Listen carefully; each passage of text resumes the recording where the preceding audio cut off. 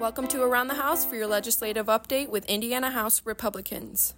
According to a study from the Public Interest Research Group, more than 3 million privately insured Americans are transported via ambulance annually, half of whom receive a surprise bill because they didn't know the ambulance service provider was not covered by their insurance plan. Legislation authored by State Rep. Barrett of Richmond, chair of the House Public Health Committee, is aimed at protecting Hoosiers from surprise ambulance bills by requiring health insurance companies to reimburse Hoosiers for out-of-network ambulance services.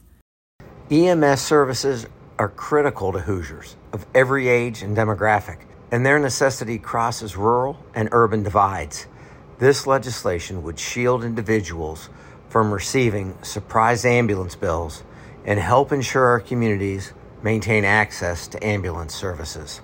According to State Rep. Craig Snow of Warsaw, who co-authored the legislation, the bill would allow for out-of-network ambulance providers to receive payments from health insurance operators at locally set rates or a capped rate based on Medicare benchmarks.